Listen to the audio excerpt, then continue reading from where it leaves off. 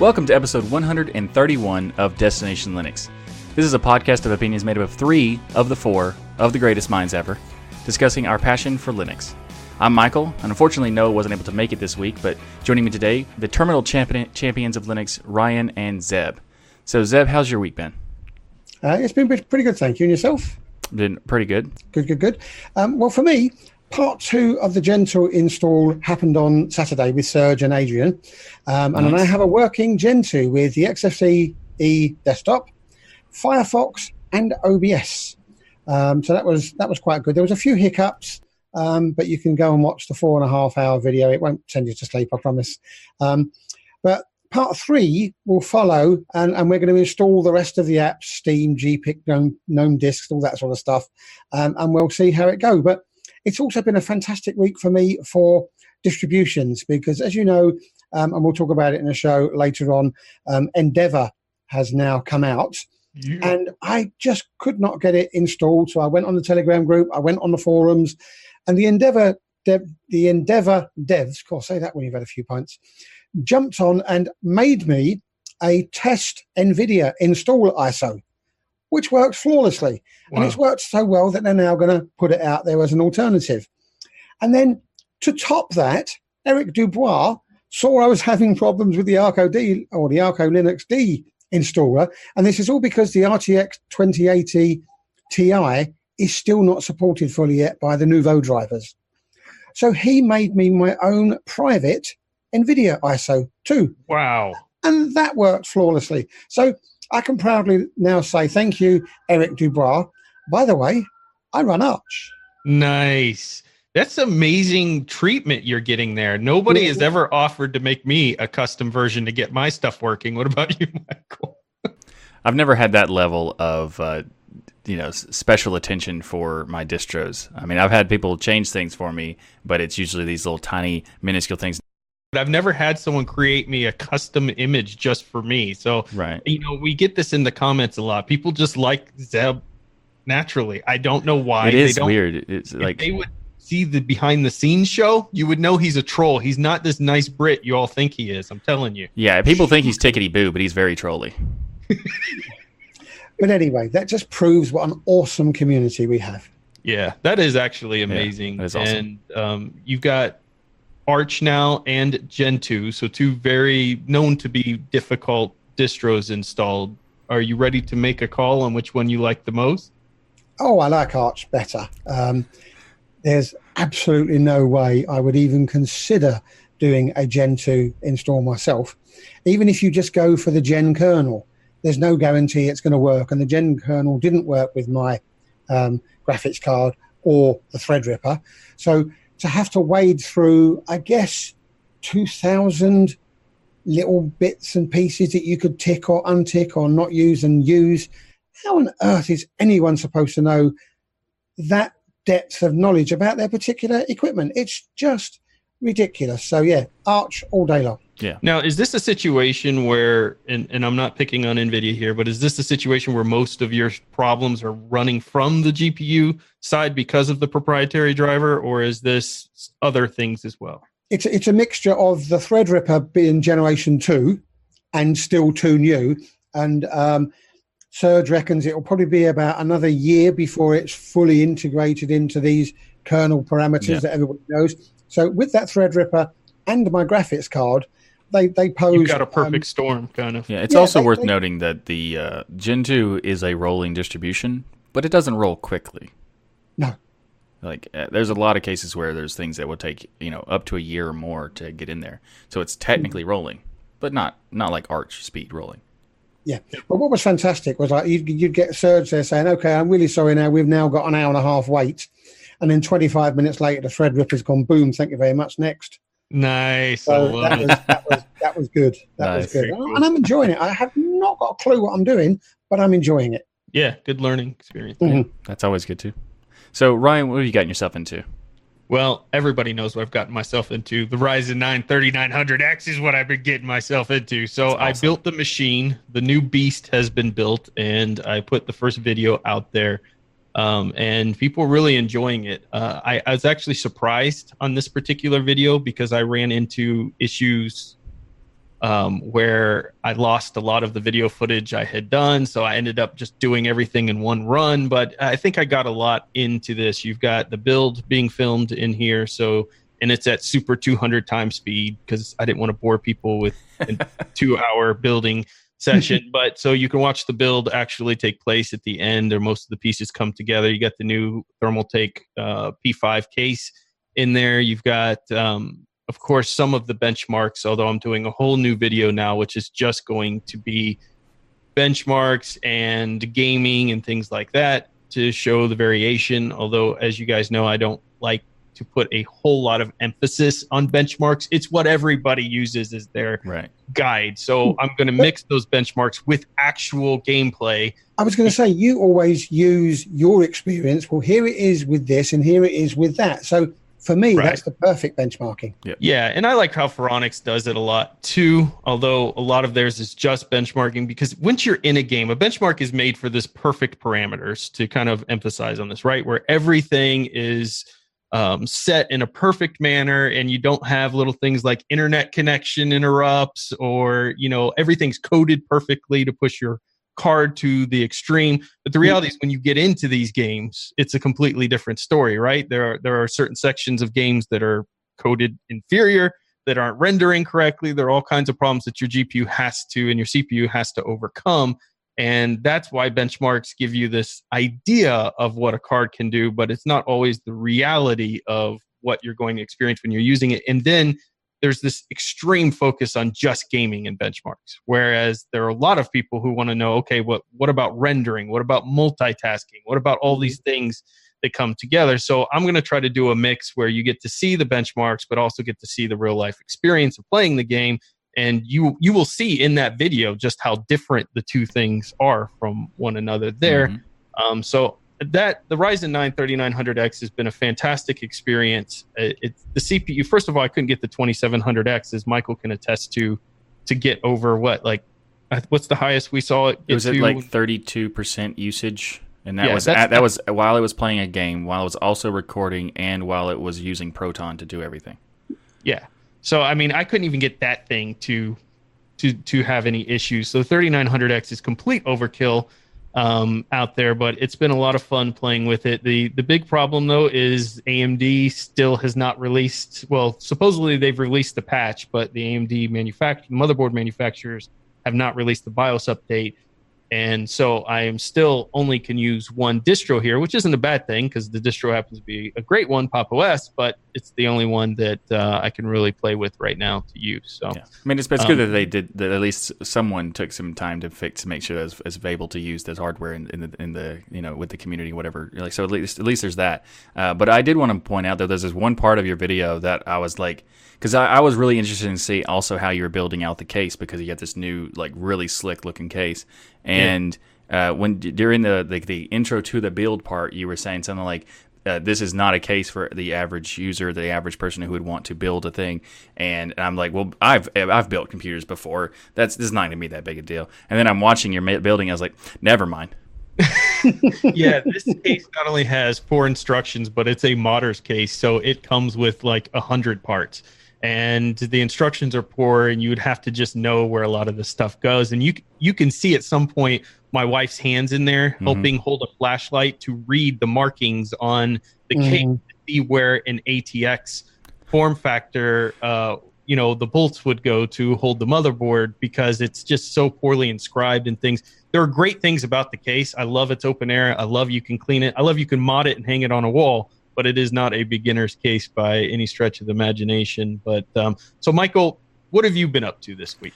Well, I've been doing a lot of stuff. I've been improving some workflows about how we're doing the show, and I've also been testing out some Endeavor OS, which fortunately for me, I'm using AMD, and I don't have to deal with the kind of stuff that Zeb was dealing with.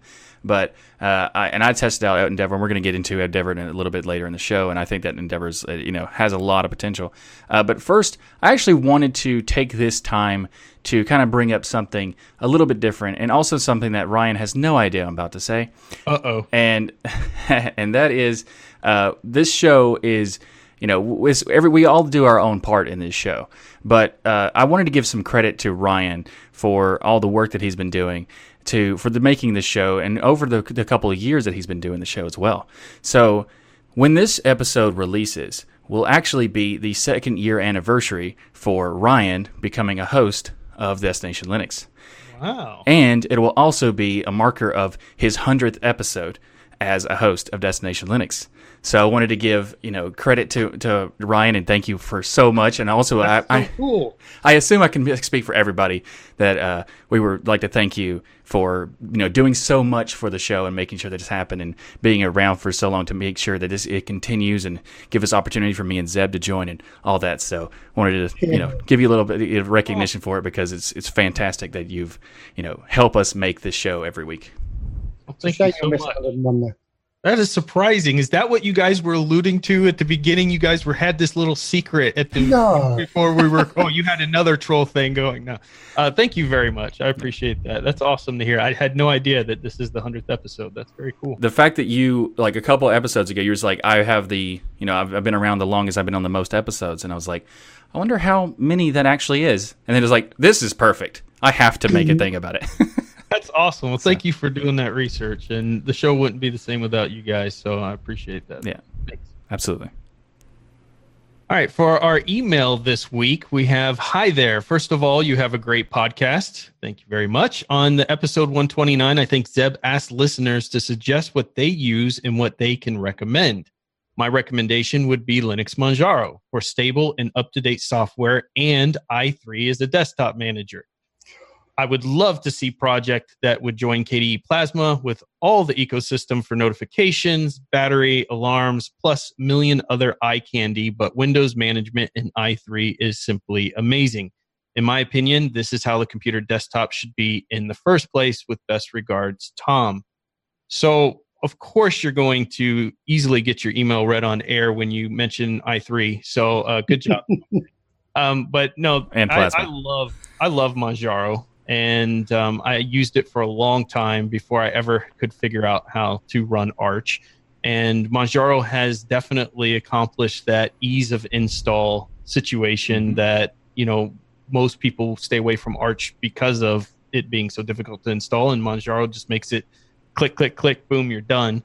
And then adding i3 in there, this email is especially important because today in playing in Pop! OS and GNOME, I realized there is no pre-tiling setup, which is so odd to me. KDE and everybody has pre-tiling keyboard shortcuts.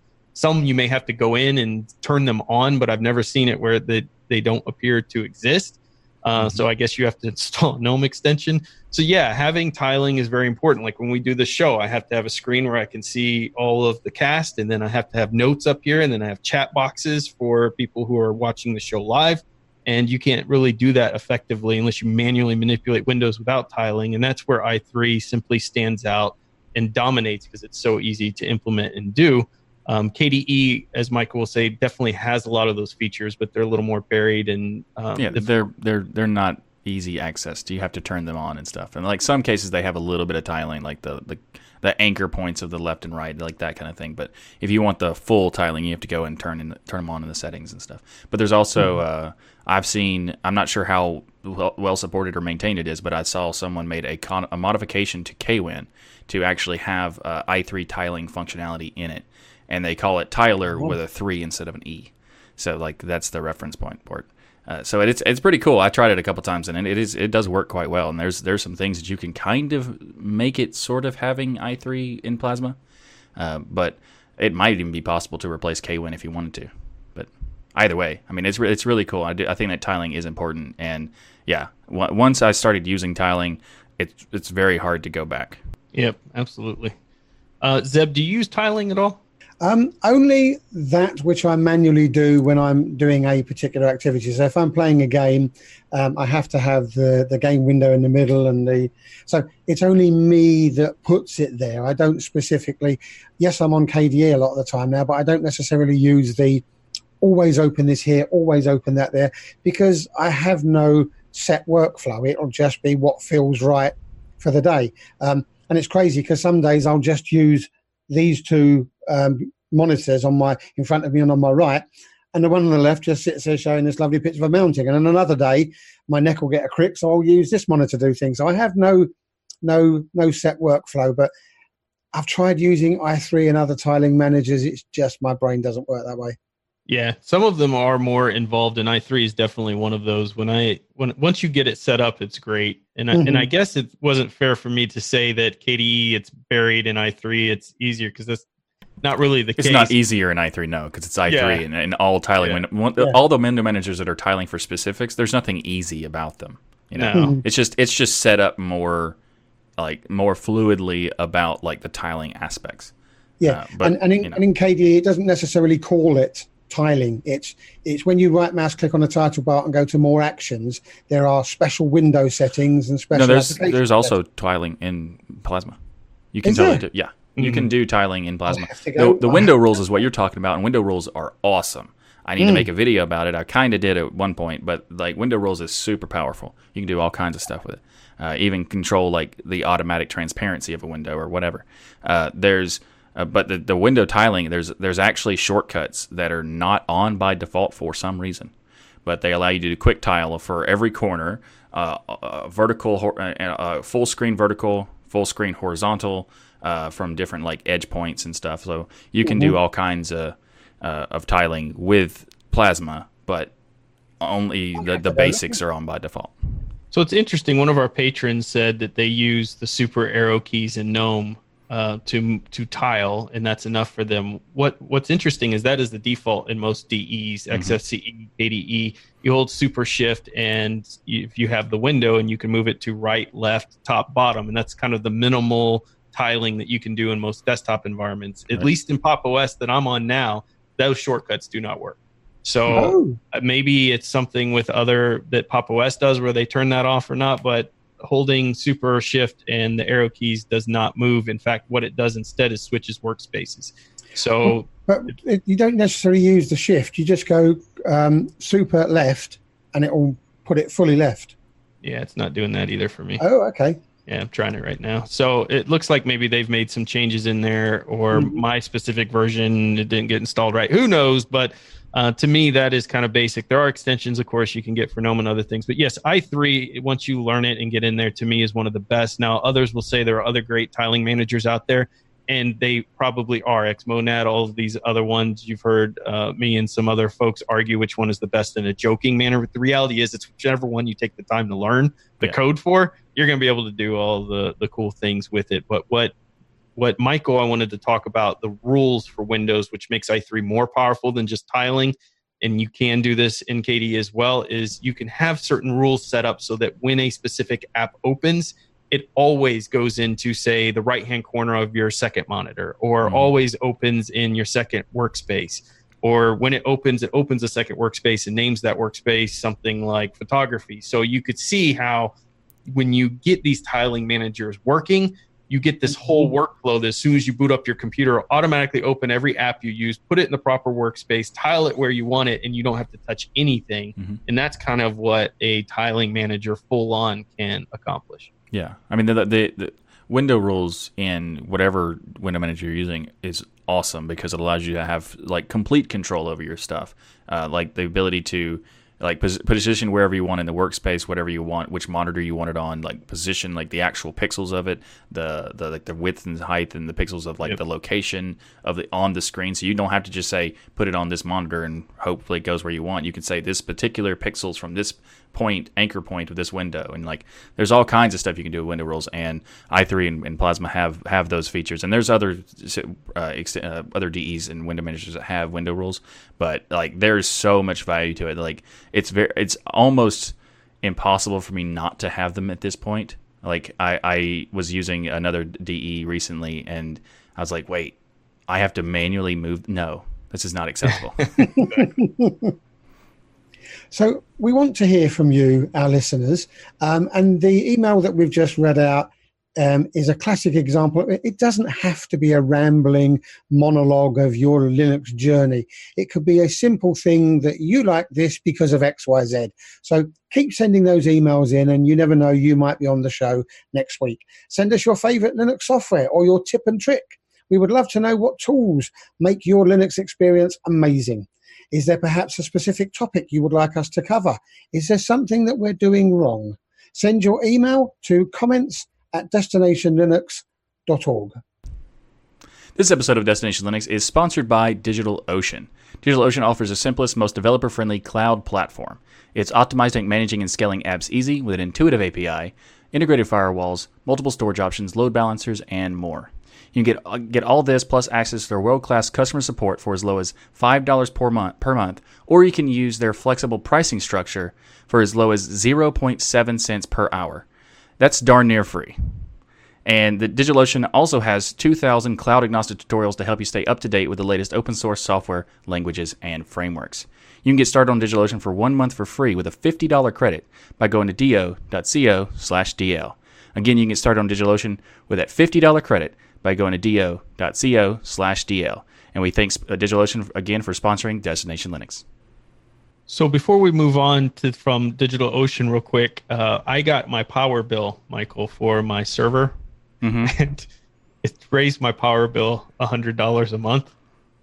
So sometimes it's better just to go to the cloud, because imagine what kind of spin up I could do on DigitalOcean for $100 a month instead of running an old IBM server that I have. And my wife and I, because the billing's 1 month behind, just realized this $100 a month increase from the server.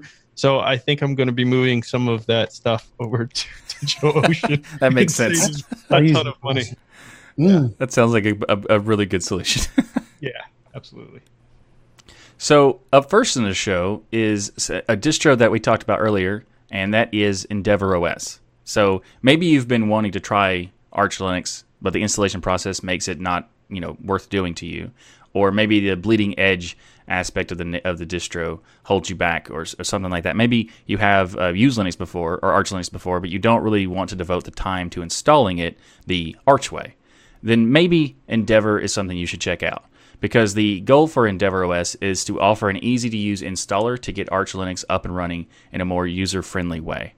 So EndeavourOS just released their first stable release, which includes an offline installer that installs a lightly themed XFCE desktop ready to customize to meet your needs and however you want to do it. Now, there has, because this, if you haven't heard of it, Antergos was a distribution that was created and for a few years ago, like 7 years ago, and they decided to end the development of the project. EndeavourOS is a successor to Antergos to kind of keep the community going and give it a new direction and a new path. And Endeavour also is going to be creating an online installer that gives you options to install multiple DEs and multiple different window managers, up to 10 different options actually. They've listed on their website what those are. That's going to be base, which means no DE or window manager, i3, KDE Plasma, OpenBox, Mate, XFCE, Cinnamon, GNOME, Budgie, and Deepin. So those are things that are like the first version of the stable release does not have the net install, but that is planned to coming in the next month or so. They haven't really said exactly when. But I have personally tried not only the stable release, but also the beta releases of Endeavour, and I have to say it's quite good. I mean, even the beta releases was surprisingly good. So have either one of you tried it recently? I know, Zeb, you said you tried it with the getting the stuff with the extra help. But I did, yeah. What is your opinion of the experience? Initially, it was, here we go again. Here's another, distro that's coming out, and they can't get the basics right because I couldn't get it to install. But it was the response I got from the community that I found astonishing. It's a brand new community. Okay, I know it's Antergos and they've all moved sideways and come across, but sometimes it takes you a little while to build up that rapport. But they saw that I was here trying my hardest to get this OS installed, so I was getting all sorts of tips and suggestions. Have you done this? Have you done that? And then, as I say, one of the devs reached out to me on the forum and said, look, we've made this NVIDIA ISO. Would you mind testing it for us? It's not going to go anywhere until you tell us it works. So I burnt it, put it on, and then 30 minutes later, I'm running EndeavourOS. Now, the thing I like about it is, okay, I haven't done it the Arch way, but I'm still running Arch because they don't put any special tips or tricks on there. They give you the most minimal XFCE desktop. And then they've already got instructions. Well, if you don't like XFCE, this is how you take it off. This is how you put KDE on. This is how you put GNOME on. This is how you put XYZ on. And whether you go to the Telegram group or you go to their Discourse forum, they are so responsive. And it just works. It's simple. It's a nice Calamares installer.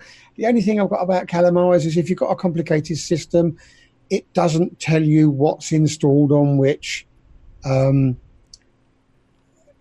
partition. Yeah. So unless you've made a mental note, right, it's SDA7, but then when you boot up that ISO, is SDA7 really SDA7 or did it get moved to SDB7? So you have to be very careful and really know what's installed where. But if you've just got a straightforward installer system, it works fantastic. It really does. It's a good introduction to Arch, and I think it's going to be a good way to learn Arch as well. Yep. Yeah. So, Michael, you introduced me when you actually came down to Georgia and hung out with me. You introduced me to Endeavor. I'd heard about it, but you're like, no, you need to really check this thing out. Yep. And so I installed it there and live on one of my laptops and absolutely installed flawlessly. Of course, it has the perfect setup, right? It's a Intel GPU, so you're not going to have any problems there. And a pretty base Dell XPS, I think, is what I installed it on. And I did the Lenovo. Actually, I did the IBM X1 Carbon is what I installed it on, and absolutely went flawlessly. And I've been using it ever since. As a pure Arch user, I've installed Arch multiple times, even at my own blog for people or helped install for individuals. I can't imagine it being any closer to Arch if you tried. Like I would have a hard time if you took away the wallpaper, not knowing that somebody installed Endeavor and not just pure Arch, because like you said, it's so minimal, Zeb. They don't put any of the unnecessary packages and things in there. And I think it's still, what I like about it is I get the Arch install is a terrible experience and most people are not going to ever want to touch it. But there's so much within Arch past the install that it does so well, from the speed, from being rolling and stable, from being able to get so many packages that are available out there, not only from Pacman, but also the AUR directly. Like, it's just so well done, and people don't get that experience because of that install. And Endeavor gives you all of those abilities to enjoy Arch without that painful experience if you don't want to go through it of installing Arch, but you still have to learn, which is what I like about Endeavor, meaning you're not going to be able to use a GUI package manager that does everything for you right off the bat. You're going to still have to learn some things in there to use it. And they're not difficult things to learn. But so if you do eventually go to a pure Arch, you're going to feel right at home because you've already accomplished those things within Endeavor. I love it. I love everything about it.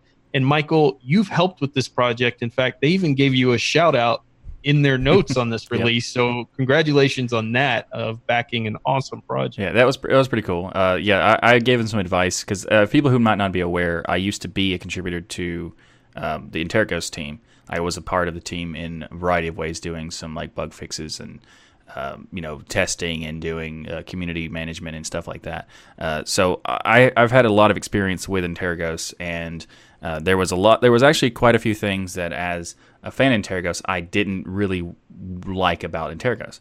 And when Endeavor announced that they were going to be continuing the path that Intergos had started, I immediately was like, okay, so maybe this has weight as someone who was working with Intergos, but I don't know.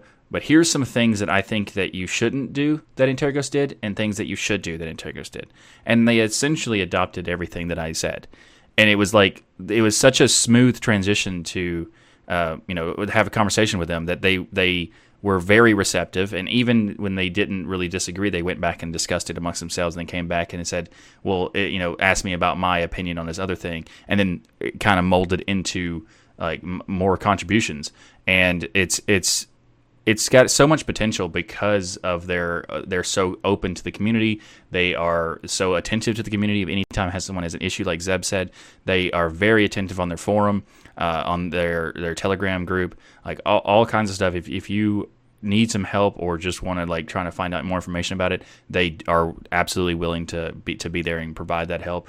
And one of their main goals of their distribution is also to have like a very friendly community And I love that. Yeah, yep. So it's interesting because they do want to keep it as close to Arch as possible, but also want to make it beginner friendly in the sense that even if you do have problems, they still want to be there to help you to do it. And it's a really cool idea because one of the things about Antergos is that they wanted to change so much that it wasn't really Arch. Now, it was 100% compatible with Arch, but there was significant changes that made it a problem in some ways. Whereas Endeavor is so close to Arch that you could kind of just say you're running Arch, even though you are running some modifications. Honestly, the only reason I would install Arch right now, besides Endeavor, would be just so I could remember the steps to practice and make sure it stays fresh. Because at this point, if I need Arch, I'm just going to install Endeavor if I need it quickly, because it's like you said, it's so close to it. And I do want to make a special point. You talked about the community being friendly and they're really reaching out. And so just ask in general, and I saw this on their newsletter, that to keep the positive comments coming to this team so that they can keep that positive vibe. Because if they start getting a bunch of people, NVIDIA is not working, you junk, you're blah, blah, blah, blah, blah, blah, blah, and all of this type of negativity, then it could turn into another situation where you have another Arch distro that kind of closes their community down because people aren't realizing you're dealing with a more sophisticated distro at the end of the day. Right. And so definitely give the feedback like Michael and Zeb done, but do it in a way that is, kind and courteous. Thank you for your work here. Here's the problem I ran into. Can you help me out? And if you see something like the new updates and things, just go in there and say, thanks, congratulations, consider donating. I know that I was going to donate to them, but their current, at the time, the only donation option they had was some site in Germany that I just personally, the text didn't translate and I didn't feel comfortable putting my info in, but they said new donation platforms are coming out eventually for PayPal and other things to make available. So I will definitely be donating. So consider supporting them for a donation as well.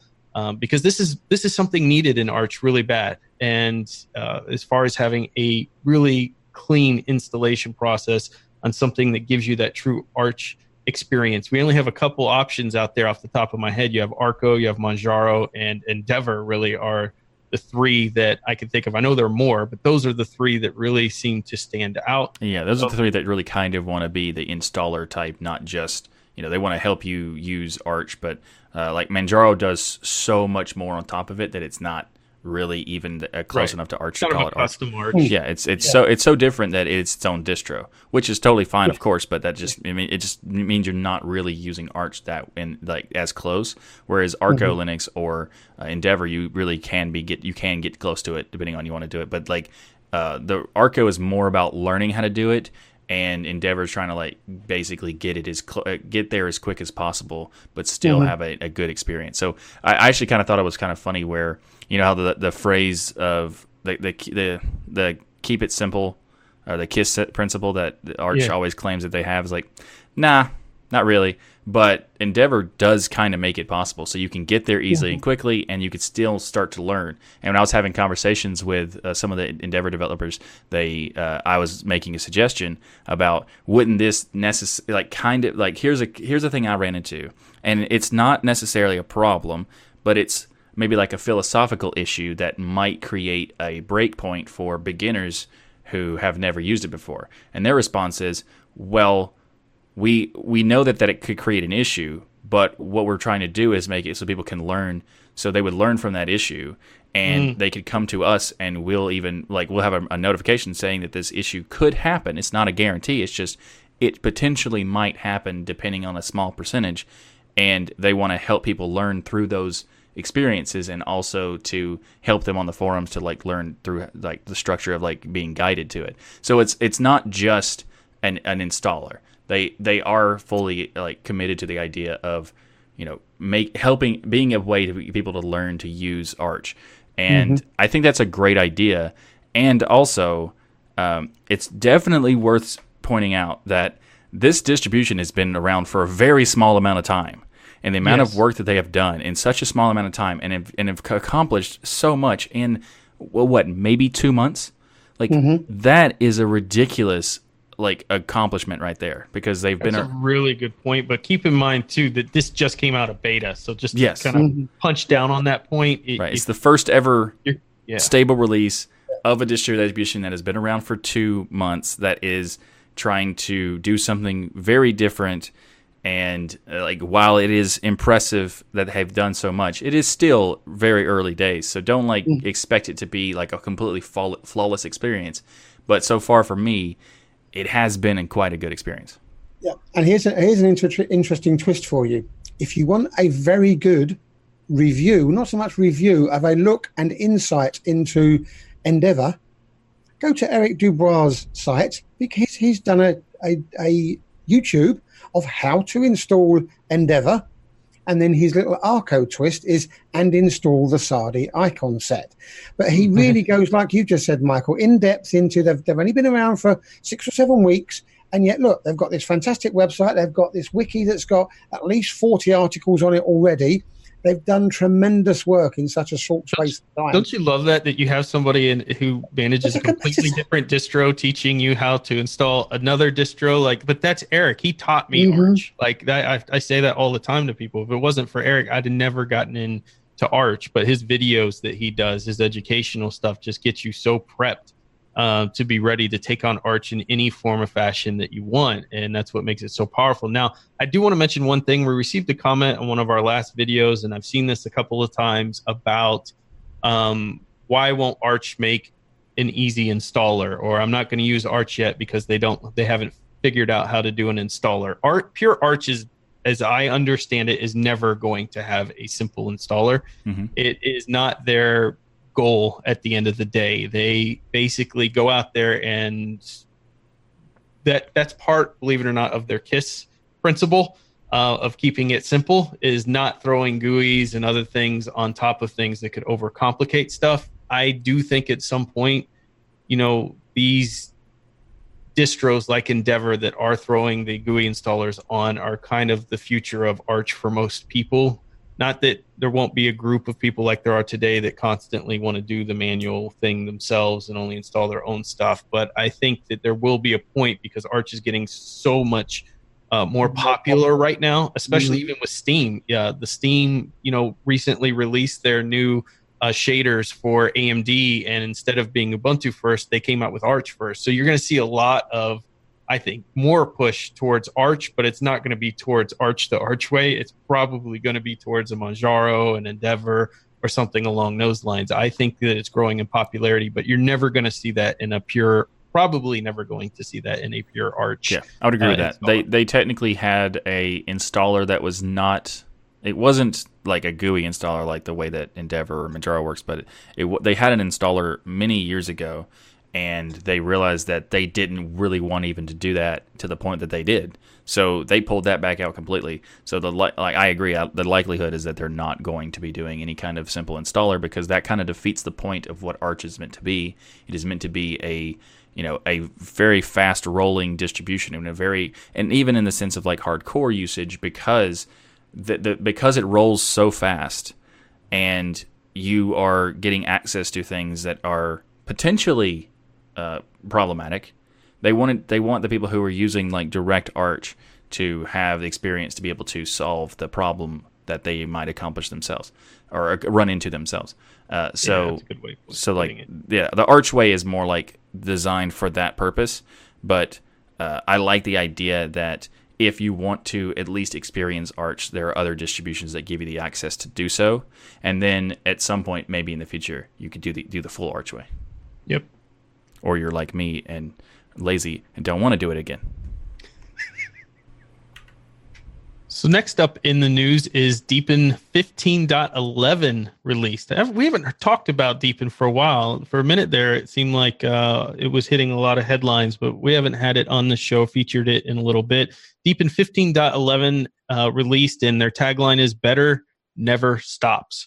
The pre-installed Deepin desktop comes with 30 Deepin native applications. So what I like about this distro, and a lot of distros that I try, is when I see that they actually go in and try to write their own applications that they customize and add some new layers to it. Otherwise, it's kind of like, why is this a separate distro? But they have 30 of their own native applications that they build that are Deepin tools, and they're probably some of them based on other open source tools out there. They put their own customized features in there. Yeah. Some of them are very slick. Like their music player looks really cool. There are some issues with it, but there are some really cool stuff that they've done as far as like the design and aspects that they do. That they have some interesting ideas. Well, one of these new features I thought was really interesting, although some security and privacy-minded people may be like, I don't know if I want to do that. But they have a Cloud Sync control center in 15.11 that includes syncing things like system settings from your mouse to sound to wallpaper data to all of that you may today go in there and copy those config files over if you're installing the new OS or have them in your own server somewhere and pull them down every time you do a new install. They have a Cloud Sync version of that. And I thought that was a pretty cool idea. And again, it's just grabbing your config files here to do that. They also have a disk burning functionality now built right into the Deepin File Manager. So that's a pretty cool little feature. That's not, I've never seen that actually before. It's usually a separate tool, so that's interesting. Does anybody burn disks anymore?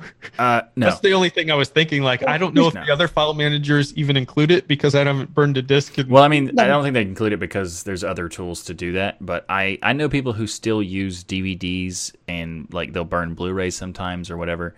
But no, I haven't had an optical drive built in my computer for years. So. And is it just disk burning or is it USB burning? I think this one is just disk burning. Just a disk burning. And interesting, my new case and a lot of the new cases that are coming out have no disk drive built into them. There's nowhere to put a disk drive because nobody really, I mean, I would say nobody, a lot of people aren't using it. Now, there are special cases. I know of people, like you said, Michael, who tried to archive their, or burn movies and all that type of stuff. But there's special discs for like storage and stuff. Yeah. But like, I think the Cloud Sync thing is a really cool thing because I want to go back a little bit for a second because like I'd prefer to have just the settings and everything stored on my own computer and I can move them myself to like with a flash drive or whatever. But I do like the idea because there's a lot of people who would be coming to like brand new users who would come in and that would be beneficial to them if they wanted to switch over to another like computer or something. Like that's a cool concept. I would prefer it to be not cloud synced, or if I could provide my own cloud for the sync, that'd be cool. But I do like the idea in general. Yeah, because I hear a lot of devs say that the first thing, we've had them on the show, the first thing that they do when they've done a new build is they go to GitLab and they pull down all their configs. Yeah. Well, I'm guessing this is like the easy man's GitLab. Yeah, very similar. Config files you want up there, and so I can go, I'll have that, and that. Click, open up the next computer, put it down, and say, now pull them back down and put them on there, please. Yeah, this is great. Fantastic. I think there's actually something I wish Plasma would do exactly like I wish KDE did this because this is something that KDE would be so much beneficial to having something like that because there's so many random files for KDE. It's like think about it. So Michael did a custom setup on my system when he came over because I was like, I have Michael here. I'm going to have him set up my KDE. And I love a lot of the defaults that you did for it. But I started asking, okay, which config files do I need to move so that when I have another system with Plasma and you're like, okay, this starts getting complex because there's config files all over the place. But he's like, just grab these two. These are the main ones. But yeah, that's why it's so neat. It's like Firefox when you have the sync and you set it up on a new machine. As soon as you put your sync options in, boom, you've got your bookmarks, your containers, everything moves over. It's a wonderful feeling. And having this on the desktop, I think, is awesome. I think there's some security and privacy things that some people may throw out there, but as long as it's just grabbing config files, I don't see a problem. I would agree that it's more than likely not an issue. I would just kind of like prefer, mainly because I don't really want to deal with the syncing, like having to make sure my computer's online before I can get my settings and stuff. So I just really want to have it on flash drive so I can do it much quicker and not have to worry about it, and also not have to worry if the computer's online. The thing I like about Deepin, and it's not mentioned in this particular section because it's all about all the new stuff, but people forget how good the installer is. I haven't installed this latest version, but I've seen a couple of YouTube videos where people have done it in a VirtualBox. And for me, it's got to be one of the best looking and simplistic installers where, unless you are a complete numpty, you just can't get it wrong. It is just that good. And when it boots up, it's absolutely fantastic. Will I use it? No, because I still don't think they will have solved the 3-monitor conundrum. It powers up 3 monitors, and NVIDIA settings will set them up for you correctly.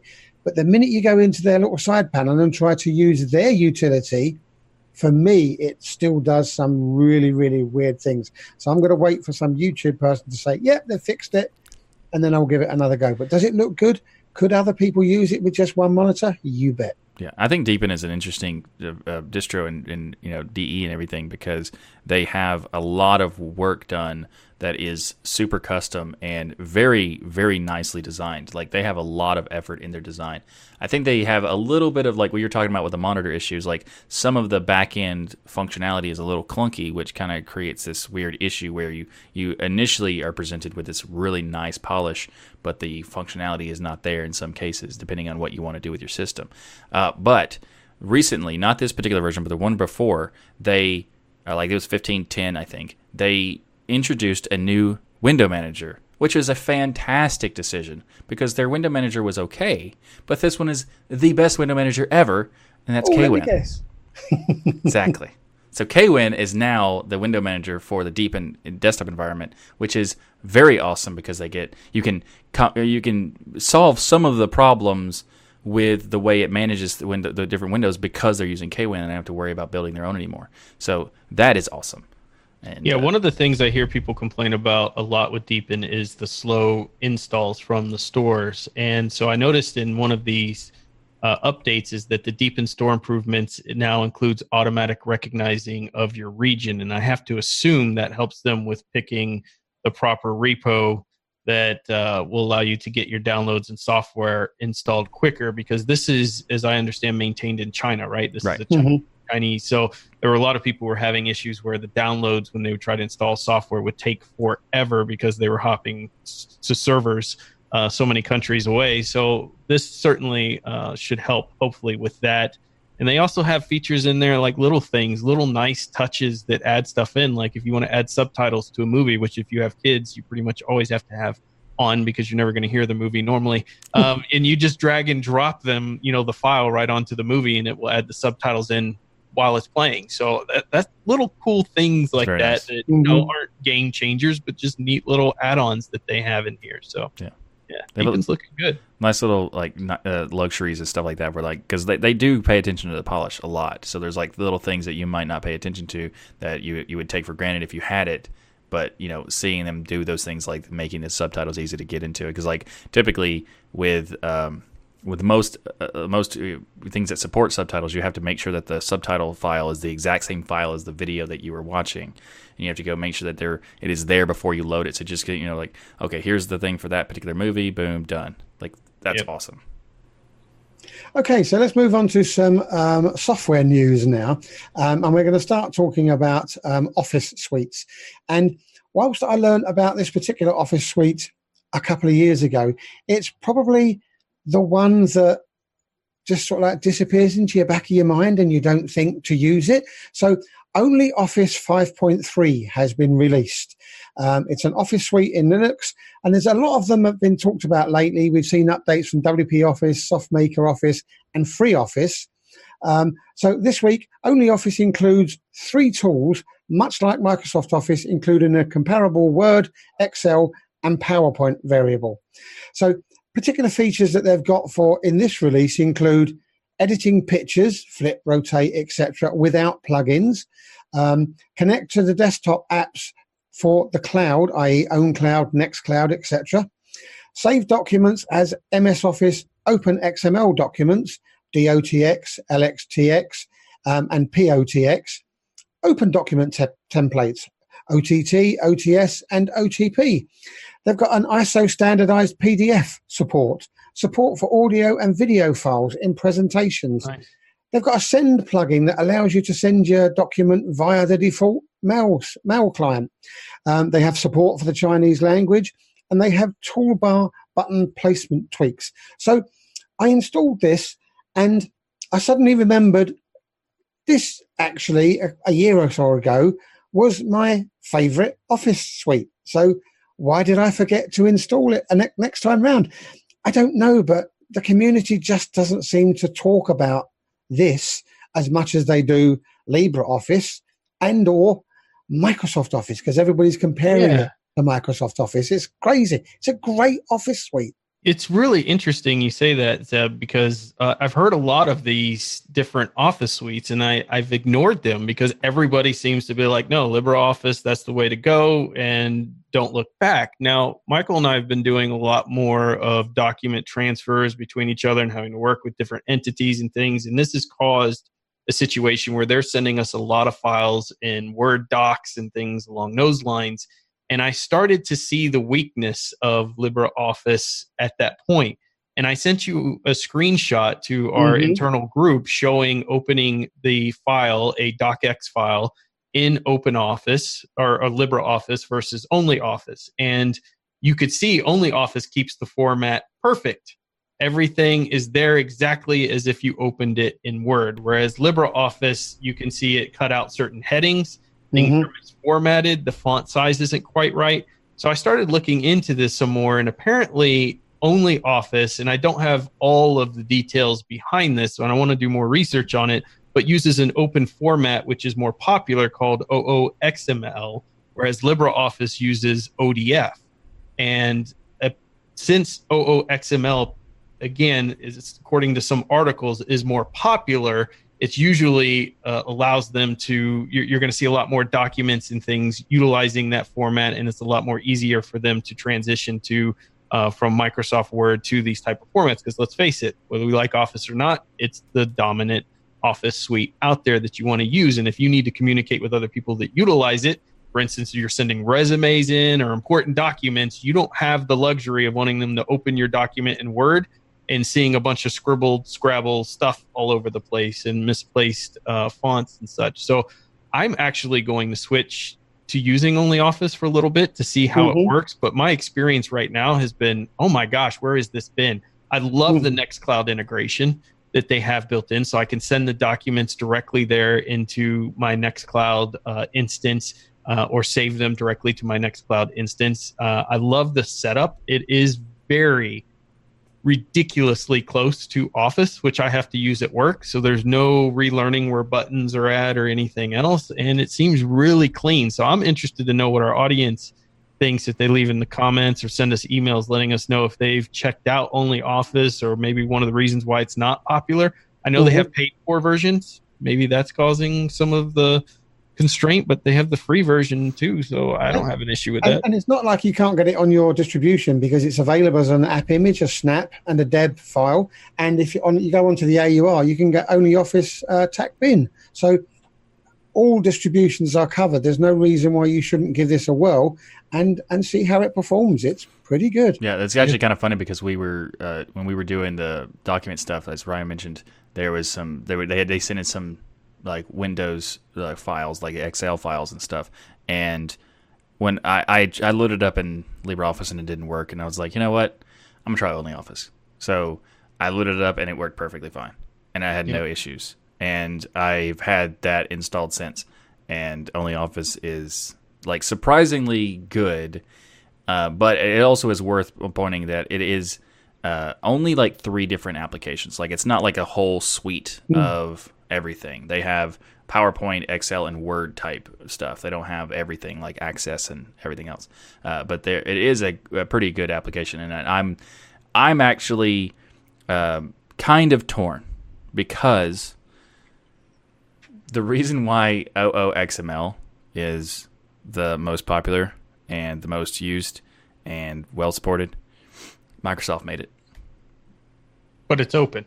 Technically. And Microsoft loves Linux, so what's the problem? Well, I mean, technically it's not fully, it's open, yes. But it's not like fully accurate to the standard of stuff, so that like they have their little bit of custom stuff, and that's why there's this weird issue between LibreOffice and the standards, because they use the regular standard, whereas Microsoft's OOXML is technically, yes, a standard, but it doesn't really, it's not really fully compatible with the other standards, so it's that kind of thing. But at the same time, if you need to do work, you need to get work done, and you don't want to use Microsoft Office and you still want to use Linux, OnlyOffice is a good solution for that.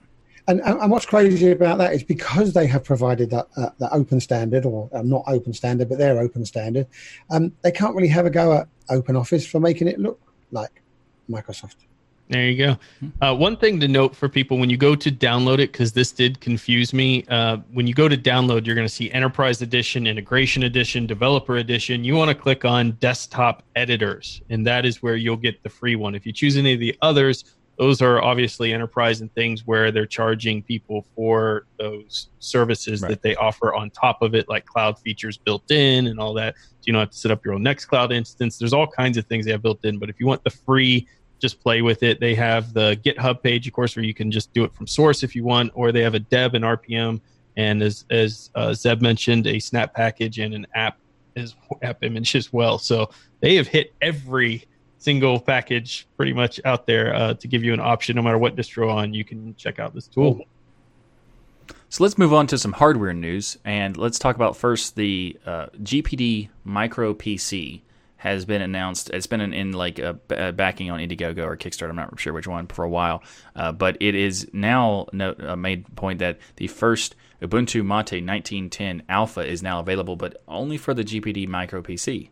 So this is pretty interesting because it's Martin talked about it on the Ubuntu podcast about how he had access to it like early in order to make this work, and it's still, of course, an alpha. But he was impressed by all the hardware because he's actually been a backer of the GPD stuff for a while. It's like he has the Pocket 1 and the Pocket 2, and this is an interesting thing because the GPD Micro PC looks like it's a very small 6-inch device that has a ridiculous amount of hardware. It has 8 gigs of RAM. It has an Intel UHD 620 processor and motherboard, and it has a lot of nicety stuff like the backlit keyboard and all this other stuff. It is kind of expensive though. It's a $399 device, and it offers the ability to run Windows 10 and Ubuntu Mate 18.10, or now the new snapshot of 19.10. So it's an interesting thing because as someone who's been in the Linux world for a very long time, I pay attention to all kinds of different new devices that are coming out. And when the GPD first came out, I was super excited because they were like shipping it as, it's a Linux device and a Windows device if you want to. Mm-hmm. Then the Pocket 2 comes out and it's just a Windows device. And then now the Micro PC comes out and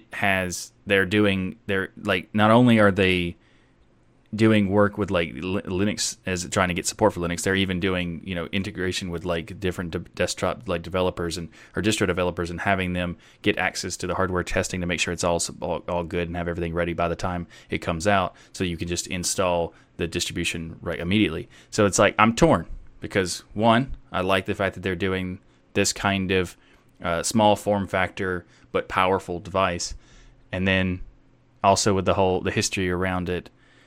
I don't know. What do you guys think? Yeah, I think you bring up a good point, and that the initial interest for me with GPD back in the day was the fact that they advertised Linux, and back then hardware there wasn't a lot of choices when it came to hardware on Linux. Even a couple years ago, we're talking here, that has changed substantially since that point. I think System 76 is blown up. You've got hardware from Lenovo. You've got hardware from Dell. You've got a lot of options out there. When GPD removed on their 2, I think, like you said, you could put Linux on it, but they didn't really advertise it. I lost a lot of appetite for it.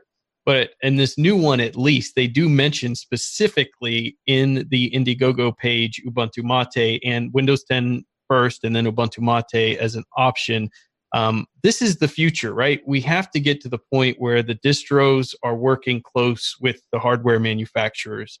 Not just one, but like all of them. Mm-hmm. And so that we're getting this testing and we're able to compete with other OSs that do have those relationships as well and do make sure that hardware works on their new OSs, and not just say, well, if it doesn't work, whatever, they do their own thing, and not picking certain groups that we support.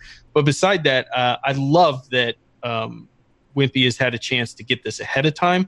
This is a very unique device. It's a very small screen, 6 inches. You could technically probably stuff this device in your pocket. Mm-hmm. I like this type of thing. In fact, I'm going on a business trip soon. This is a cool little device you could pop out in an airport instead of opening a full laptop. And supposedly the keyboard's still very comfortable to utilize. And also if you're into networking and need a little portable device to get into a server manually. It has all the RJ45 connectors, Type-C connectors, USB connections, RS-232 connections built into this little 6-inch device. So you could use it for network administrative work and things like that as well. So it is a cool little device. And this is actually the cheaper one. They usually are $599 plus, at least the one I was looking at. So they have come out with this is cheaper than they normally would run for this device. Right. Yeah, I'm excited. I'm excited that they're backing Mate and that we have a chance to get Linux working properly on the device before it releases. And it looks pretty cool. I don't know if I'll end up getting one, but it looks neat. Yeah, and it was interesting because when I went to the meetup with a load of Linux guys in Reading, Wimpy bought the two that he had with him, the first edition one and the second edition one, and I went, well, do us a favor, open it up and power it up because that looks ridiculously small. Is it usable? Open up the screen, put your hands on the keyboard, and yes, for those short trips or sitting on a train or on a plane, it was amazingly good at how you could see the screen and the detail of the screen, and it wasn't like squinting like you do at your phone sometimes. Right. It was a perfectly usable piece of kit, and yeah, this looks promising. Yeah, I mean, this is actually pretty interesting. I got a chance to try out. It was either GPTB Pocket 1 or 2. I'm not sure, but a couple, like not this past year, but the year before itself. One of the community members, Keith, he brought his GPT Pocket. And when I tried it out, I expected it to not like it because it was so small. And I don't really like the small devices beyond like a phone or a tablet. And the keyboard was surprisingly good. Like I expected it to be terrible because usually the small devices have terrible keyboards. But it wasn't the best experience because it was kind of awkward at where they had the touch bar and stuff. Or not touch bar, but the touch point where they put that. But it was still quite good, especially for such a small device. So I think that there's a lot of potential for this, and if people want to have something that's, fairly reasonably priced, but a little bit, in my opinion, I'm super cheap, so people could probably ignore that part. But like it has a very reasonable benefit of having like a travel laptop because when I tried to travel with my regular laptop, I basically just completely ignore it and never want to open it. So, something like this. I noticed that you end up using the PineBook more than your regular, because you brought both to self, and the whole time I pretty much saw you on your PineBook instead, because I guess it's lighter and easier to wield around. It's lighter, it's easier, it's more efficient. The battery life I don't have to worry about. Like I tested it one time where if you have it on idle, the PineBook was like, I don't know, 20 hours of battery life, and if while I was using it, it was about anywhere between 8 to 10 hours of battery life, depending on what I'm doing. Whereas my, big bulky laptop that does like the extra power and stuff, I'm lucky if I get 2 hours. So like I even if I do bring it with me, I almost never turn it on while I'm traveling because it's just not a good experience while you're not in like a desk or your whole setup or whatever.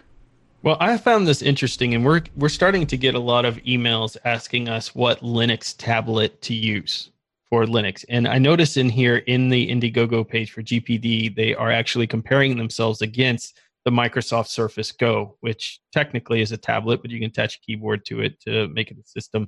I think the GPD Micro PC, actually, the Go has a 10-inch screen. It has better resolution at 1800 by 1200, but less PPI, naturally, because you got a 6-inch screen versus 10-inch. But you have different processors and things, but for the most part, there's some comparable stats, and you can get the Go, I think, for as little as $399. The official price is $499 now. Microsoft Surface Go, you can also install Linux on. And in fact, in my own patron group on Telegram, this question came up again about tablets and Linux, and there's not a lot of good choices, but you do have the Pine tablet coming out eventually. For those who are interested, you do have the Microsoft Surface Go and the Microsoft Surface Pro tablets out there that you can install Linux on as an option. There's not a lot of good options, though, right now for a Linux tablet. But I did find it interesting. They were saying that they're competing against, at least in this product comparison, a Microsoft Surface Go. It's interesting. Yeah, it's definitely interesting. And I would agree that there's not very many tablets, if any, that are not repurposed in the sense of like the Surface stuff. But I am looking forward to the Pine tablet, on all the Pine stuff, really. Well, I know one that you're really looking forward to, Michael, because I'm looking forward to this as well, and that's the Pinebook Pro. We've talked about this before. We're going to get a little update here from Zeb, which I'm excited about because I haven't heard it either. But the Pinebook Pro pre-orders are starting soon, as in July 25th, so get ready, because I think this is going to sell out really fast here. Yeah. This is kind of like me when I stalk AMD when they release a new product. My wife will sit there with a computer, I'll sit there with a computer, and we just keep refreshing until one of us gets the thing. You may want to do that here. But one of the interesting things that happened this week is Pine64's Lucas did a demo of this device. There was no professional editing. He just did it because somebody asked a question about how does it handle 1080p and 4K. So he recorded unprofessionally just a quick video to show you some things like 1080p and 4K playback using external monitors connected to the USB Type-C. And I can tell you it looked beautiful. There was no screen tearing, no stuttering. It was flipping through screens like nobody's business. Browsing was really snappy. It looked really, really final and good. Like, it did not look like a beta product at all, which is exactly what I was hoping we would see. But you can go out and check that video. We'll have a link to it in the show notes. But Zeb, you have one, right? You have one of these early devices. What's it been like, my friend? Well, unfortunately, I had one because I had to give it back. No! But I was using it for the whole weekend. And I was fortunate enough to meet Lucas up in central London. And we sat down and he pulled a laptop out and put it on the table. And I thought, okay, when's he going to get the Pinebook out? And then he went, but here we go. I said, surely that can't be the Pinebook Pro. This thing looked so good. I thought he'd pulled out a £700 or £800, I don't know, Mac or something, because it looked really, really good. So I thought, okay, here we go. I picked it up. And it was sturdy, and it was solid, and it was well built. And I lifted the lid up, and there was a lot of not friction, but there was a lot of tension on the lid. So I knew straight away that this was a quality product. And he went, sorry about the lid. We've made some improvements to the hinges. And I thought, well, I wasn't going to complain about the lid. So he went off to get some coffees, and I sat down and powered it up, and whoosh, within about 10, 12 seconds, it was ready to use. So I did some typing in a basic notepad, and the keyboard felt light and good and wasn't spongy and didn't sag in the middle like some of the cheaper notebooks that you can do. While he wasn't there as well, I did a test where I picked it up by the corner, expecting it to sort of droop slightly because of the way it's built. Solid as a rock, stayed perfectly level. And I thought, he's still not looking. So I picked it up off the desk by the hinge. The hinge didn't move. The angle at which the laptop was open did not move. And that was holding the whole laptop up by the hinge. So that was fantastic. Don't get me started about the trackpad. It's probably one of the single best trackpads I've used. Wow. On a low-end computer. That's awesome to hear. It felt smooth. It felt right. Double tap worked out of the box. It was great. So he then came back, and I had to then start using it properly and not trying to mess about and break with it. So we had a fantastic discussion for about an hour, and then I had the pleasure of bringing it home. And like you guys, one of the first things I wanted was, this thing's going to play 4K video, whatever. So I got it in, powered it all up, connected it up to my 4K video, went to YouTube, picked a couple of 4K videos and went play. This is good. I'm going to get it. Right, okay, half screen, two 4K videos. Play. It's doing it. Right, I'm going to get you. 4 YouTube screens, 4 4K videos playing. Not a stutter, not a hesitation, not a tear. Goodness.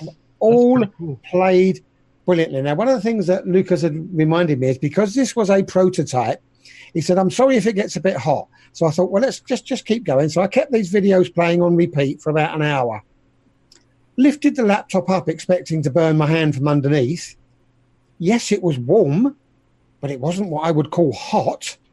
And yet they're going to make improvements before the main one comes out. So they're going to introduce some larger heat sinks that go down the edge of the keyboard. So just to take it away from where the power supply sits in the corner.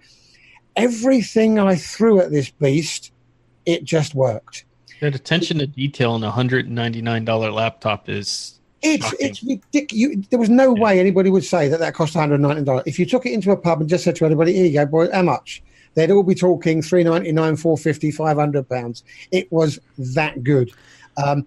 Whereas compared to that one, people would look at that and go, "Oh yeah, that's probably a couple of £100." No, like that's the thing about this is that this is the original Pine Book, and I've had this for quite a while, and it's so useful and come in handy. It actually looks pretty decent. Like, it looks good. And once you start using it, you can hold it, and you can see there's a little bit of a flex, like you can kind of see it. And this is kind of interesting because it is a plastic. This is a plastic one, and the new one's going to be the complete, like a metal alloy, aluminum alloy, or something. Yeah.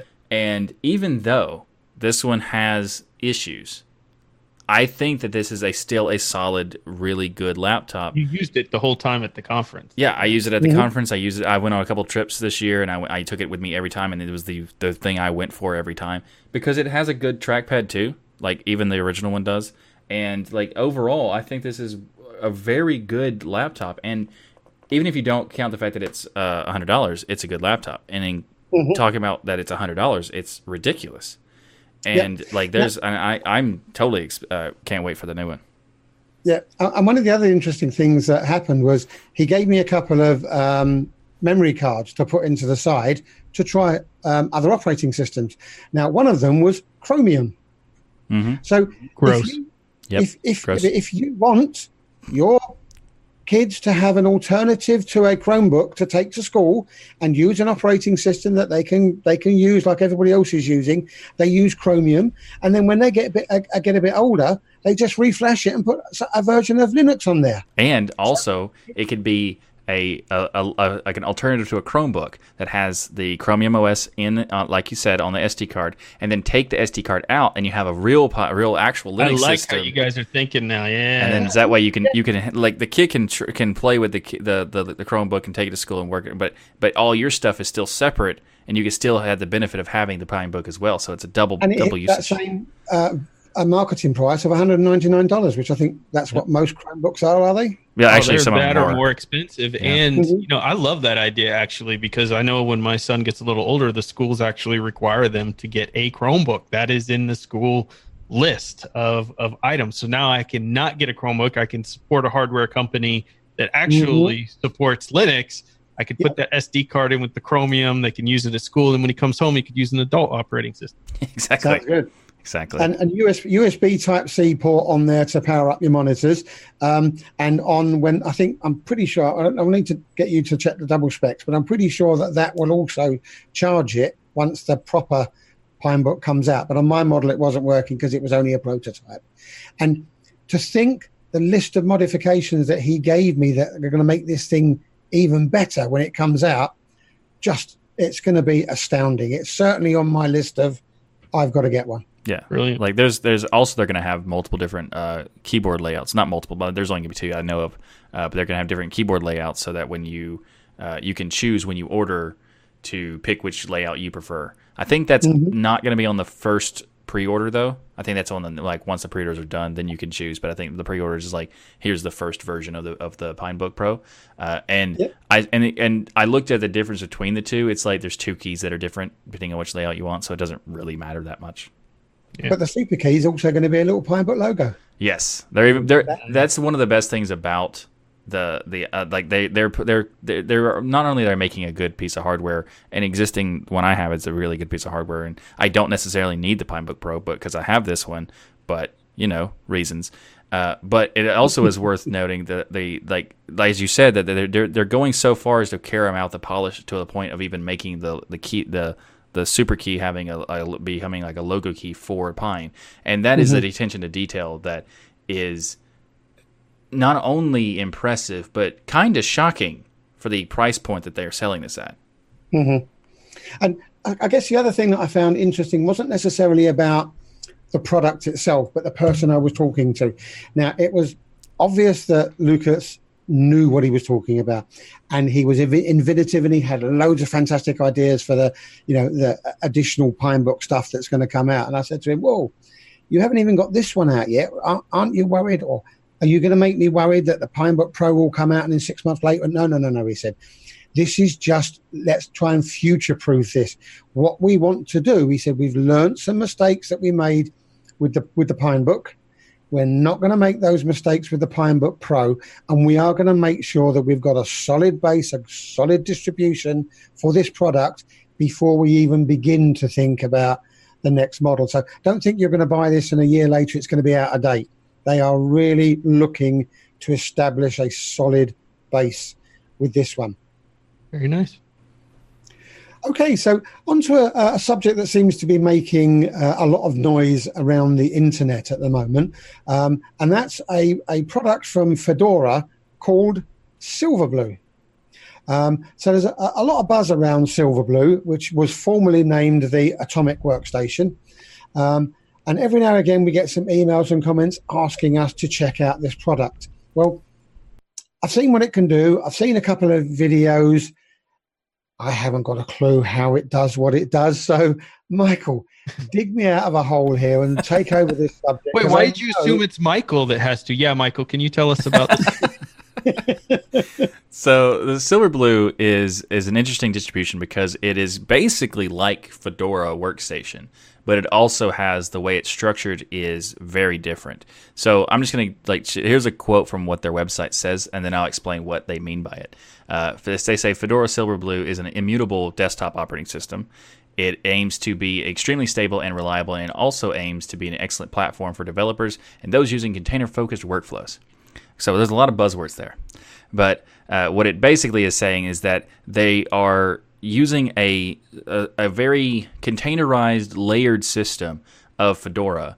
So the majority of the system is not modified when you make changes to yourself. So if you install new applications or you install tools to do command line tools and stuff like that, they have different subsets of how you install them to not change the actual underlying system. So the base system is not modified by your personal usage. It is a layered on top so that if something changes with the base system, everything that you change on top is not affected by what you've done. So what the system changes. So it's an interesting aspect. So it's not necessarily like Puppy Linux, but in the way that it's layered is kind of similar. So it's really cool because of the idea that if you have a whole system upgrade, in some systems you're worried about, well, if I do this upgrade, it's going to crash it. It might break something here or there. Well, the Silverblue is because the base system is not modified by when you make changes, you can very easily transition your updates, very quickly without having to worry about the stuff that you put on top modifying anything because it's not touching it. That's why they use Flatpaks. They also have a package layering system, and they use this thing called Toolbox, which is the same kind of thing as a package layering, but it's more like containers for command line tools. So the Toolbox are for command line, Flatpaks are for GUI, and then the package layering system is for like extra features that are modifications to more. Yeah, Toolbox can allow you to install different versions, just like you could in Red Hat and other things, different versions of OSs and things. But the best way I've kind of been able to understand how it works is almost comparing it a little bit, although it's different, to how OpenSUSE ButterFS snapshots work. So every time you do an upgrade in OpenSUSE, every time you type in the zipper update, it takes a snapshot beforehand of everything, and then if you reboot, let's say when you did that new update, the new kernel comes out and it crashes stuff on your system. In your grub, you will have the option to go back because it keeps that snapshot of that prior version. In a similar way, with Fedora, although it's more containerized, you have your base OS. Then when you do an upgrade, it will create basically another snapshot that you can then roll back to the prior one if there was an issue. Yes. So it works very similar in the grub way. Then your packages are separate. It uses RPM OS tree for its packages as well as Flatpaks. Yeah, the RPM OS tree is for the package layering system. Yeah, exactly. But they typically want you to use the Toolbox or to use the Flatpak because that's the more separation. Because the RPM OS tree is very good but it's more integrated into the system rather than the structure of how Flatpaks work, because they're more separated. So they want you to use as much separation as possible, so that way that anytime you change something, there's no conflict, sort of. And as you're saying, like the snapshot system is a very important piece. It also has like the snapshot is updating for like the actual whole system when you do the upgrades. But there's also the atomic part of this. Like it used to be called the atomic workstation. The reason why it was that is because the atomic approach is the transactional updates for basically everything. So when you update something, the transactional updates or atomic updates is that you're going to not only have snapshots, but it's only going to pull in the things that are different. So you don't actually have to install every single aspect that's changing. So if you upgrade your system of Fedora Silverblue, you're not updating the entire system. You're updating only what is necessary, but at the same time still have the ability to do rollbacks and everything. So it is very similar. Sounds like it could be a really good bulletproof system, but it also sounds quite complex. How is it for the general user? How easy will it be for them to install and manage? Well, I think it's going to eventually be brilliant. I love, first of all, the OpenSUSE Btrfs snapshot system, which is the closest thing, even though they're not exactly related at all. I can relate it to because of the abilities for rollbacks. Is just incredible. I can redo a system so quickly now, right? It's like a snap of the fingers, but it's still annoying. But plus, sometimes you may have to reinstall packages and other things. But having that Btrfs rollback option that I've had to use, I think, twice now, is just incredible. You just go into your grub menu, reboot, choose the prior snapshot before you did the update, type in one command to make it permanent, and boom, you're back on. That's your new system. Like the update never happened. It's so amazing to use in production, and the ability to do that with Fedora now is so powerful. The only issues I could see, Zeb, in that people were complaining about was there were certain packages and things that you kind of have to go install. Like there is NVIDIA proprietary drivers there for you, but there's still problems. It looks like with NVIDIA folks being able to get those to work properly, or certain sandbox functionality for things like printer drivers and stuff like that aren't necessarily available in Flatpaks. Yeah. And it's still kind of in an experimental stage. It's not really experimental in the sense of beta, but it is definitely it's more of like an innovative section. Like as we talked about previously, that Fedora likes to innovate a lot of things, and this is kind of what they're doing here. So there's certain packages you're not going to be able to have, there's certain drivers that are not going to work, depending on what your hardware is, and also you're not going to be able to choose what DE is. If you like GNOME, then you're good to go. But if you don't, that's really not an option. But as far as usability, Zeb, you install it and you wouldn't know you were in anything different. Oh yeah, initially. Right. It would look just like Fedora 30. You would open up GNOME Software Center, and then you would see initiating Flatpaks, because you're not going to have have anything else. Yeah. So again, just for the noob side of me, is this something similar to Qubes OS that keeps everything containerized? No. It's. I think it's. It may not be related at all. Mike will give you the technical details similar. Of why, probably, but it reminded me very much of that concept. It's similar in the sense of the goal and the structure of what they want to do. Like that's the end goal is to have containerized system. Qubes is more of like everything's virtualized. It's not necessarily just containers. It's like everything you do is a virtual machine, and they have, but they also have different different entire distros that you're running inside of Qubes, and so you can have like a Debian cube or you can have a Fedora cube all at the same time. But you could do that with the toolbox here potentially, which uses Podman, right? No. I'm saying like you could actually have you could have Debian and Fedora at the same time in different cubes. You. Yeah. So like the Qubes is very different, but they're also trying to do the same thing of having a more easily rolled and easily deployed system, and like having rollbacks in case issues happen. And one of the things that it makes this an interesting project is that Silverblue has, using this immutable structure, or the atomic structure, allows them to have the base system to be almost permanent across all users, in the sense that it's still going to be updated and everything, but you're going to have, rest assured that whatever happens on your system is going to be similar to what someone else happens to their system, other than the hardware support kind of thing. But if you have an update to the whole system, they don't have to test 1,000 different configurations to see if it works. They have, using this structure allows them to be able to test in one go, and it applies to everywhere. So like there is a huge potential there too. So it is. I think in the future, the Silverblue has a lot of potential and could be the point of like maybe someday replacing the regular Fedora. That's what they say in there, that it may one day be that people are asking that question. Why not just make this a thing? And that's Fedora. But they're still testing out a lot of this stuff. And I see why people are so excited about it. Now I understand why I'm getting so many, we're starting to get a lot of emails and comments. Have you tried Silverblue? Have you tried Silverblue? Because to me, the idea of it in concept and what they're doing is very exciting. I think it is a very cool idea. Yeah. But again, bringing it back down to like the sort of like the beginner distro hopper level, how much longer should people give it before they give it a try, do you think? 6 months? 3 months? There's no telling, and it's not going to be at, like, for average users, it's not ready yet. So there's no way to tell. I would suggest trying it now for fun, because but I would not put it on, if you're a newer user, distro hopper is not super experienced, I would not put it on a production machine. Go play with it in the VM. Sure. It's things like that, and it's not like a beta. It's got a solid development, and it's got solid releases, and it works quite well. But it is limited in the fact that it's very innovative and very new. So it's not going to have absolutely everything that you possibly want. So it's not going to be as in the sense of like what Ryan said, it's not really production ready for an average user.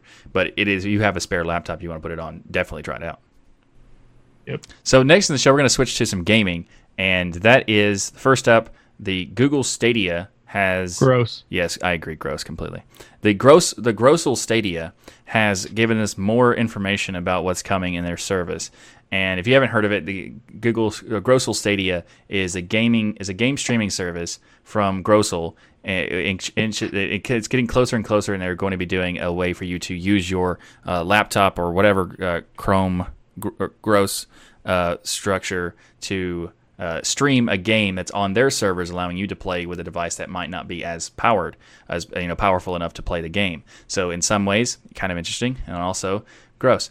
But the director of products for Google, or Grossel, did an AMA on Reddit, and here are some highlights from the Q&A. So the people were asking, like, they want a clarification about whether or not this is like a Netflix for games, and how are they handling it? And they say it's more like the Xbox Live or PSN Plus, where you pay for a monthly fee, and then you get like the Pro plan, and you get a free game per month because you're paying for that monthly fee. So there are no free games on the Stadia base plan, which is what we already knew about that part. But they're saying that, which is what people were worried about, they have confirmed that it is definitely gross. If you have a Stadia service and it is discontinued, you will be able to download the saves and metadata, but not the game. So you pay you own nothing. You own nothing. So you pay the full price of that game, but you cannot play the game if the service is down or if they discontinue the entire service. So, and going back to the previous point, that one free game per month, does that mean at the end of the year you've got 12 free games, or that you've got one game to play for a month and hurry up because it's going to disappear at the end of the first month? No, you get to keep. Well, based on the PSN Plus, you keep it. But if it's, we don't know about what Google's plans are or Grossel's plans are. Yeah, so this is interesting. The more that comes out about this, the more I feel like at least my opinion is to avoid this product at all costs. There's no free games on the Stadia base. The reality is you're not saving a ton of money on this by not having a console, because some of the controllers themselves are 25% the cost of the console themselves. Yeah. So, and you're going to have issues with ISPs with throttling, and their answer to that in the AMA was, oh, well, the ISPs will adapt. Yeah, they've been so great at adapting in the past to helping consumers out. Not only is that ridiculous, but also what they're saying is they said it's going to adapt to like what they did for YouTube and stuff. So what makes me laugh about it is, like, not only are they saying this is a problem, they're admitting it's a problem. They're saying, well, who cares about net neutrality? It doesn't matter. We'll just force them to deal with having this kid's data cap, and forcing you have to deal with, maybe you might have to switch the ISP you have, or maybe you have to do it on some mobile's ISP or whatever. So, well, the ISPs will fix it by charging you a higher monthly rate by giving you more bandwidth. Yeah, it's quite possible. There's also arguments of like one of the things they could be meaning is that they will adapt by having a partnership with Grossel, and that they have this weird thing where they allow this certain part of, just because if you use Stadia, you get this extra exception to your package or something, so that you're paying extra money to the Google in order to get this stuff set up. And it's just like this weird. I like the fact that Stadia is based on Debian and it's powering by Vulkan. I like all that stuff, but gross.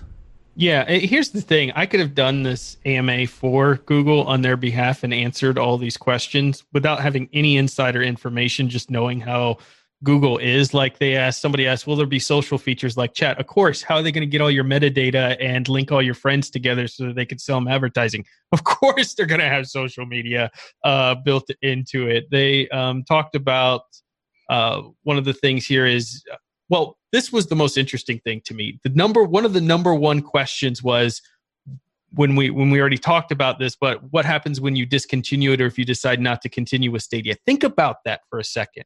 That one of the largest tech companies out there, that one of the questions that's most important, not to cynics like just us here, but the general public is, what happens when you basically abandon another project like you always do? What do we get to keep our game? Like, that is the question people want to know about this new technology that you've supposedly released and created and out there. That was one of the top questions people want to know. And that just shows you why I would never support this product. And I have a PlayStation. I get the free game every month. It's a really cool perk to have out there for it. And I'm way more excited on the gaming front to see what the new PlayStation or Xbox comes out with than I am to see anything that Google has to offer here. With that said, there are some advantages for Linux, because if you would download a Chrome browser on your Linux machine, any of these games that may not work in Linux today, you could play through Stadia at the cost of your privacy, which makes me wonder, why are you in Linux in the first place? But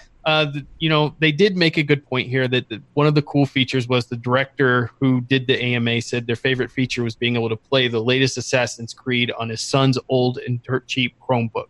It is a cool idea if you happen to live in an area where you have gigabyte internet and really solid internet.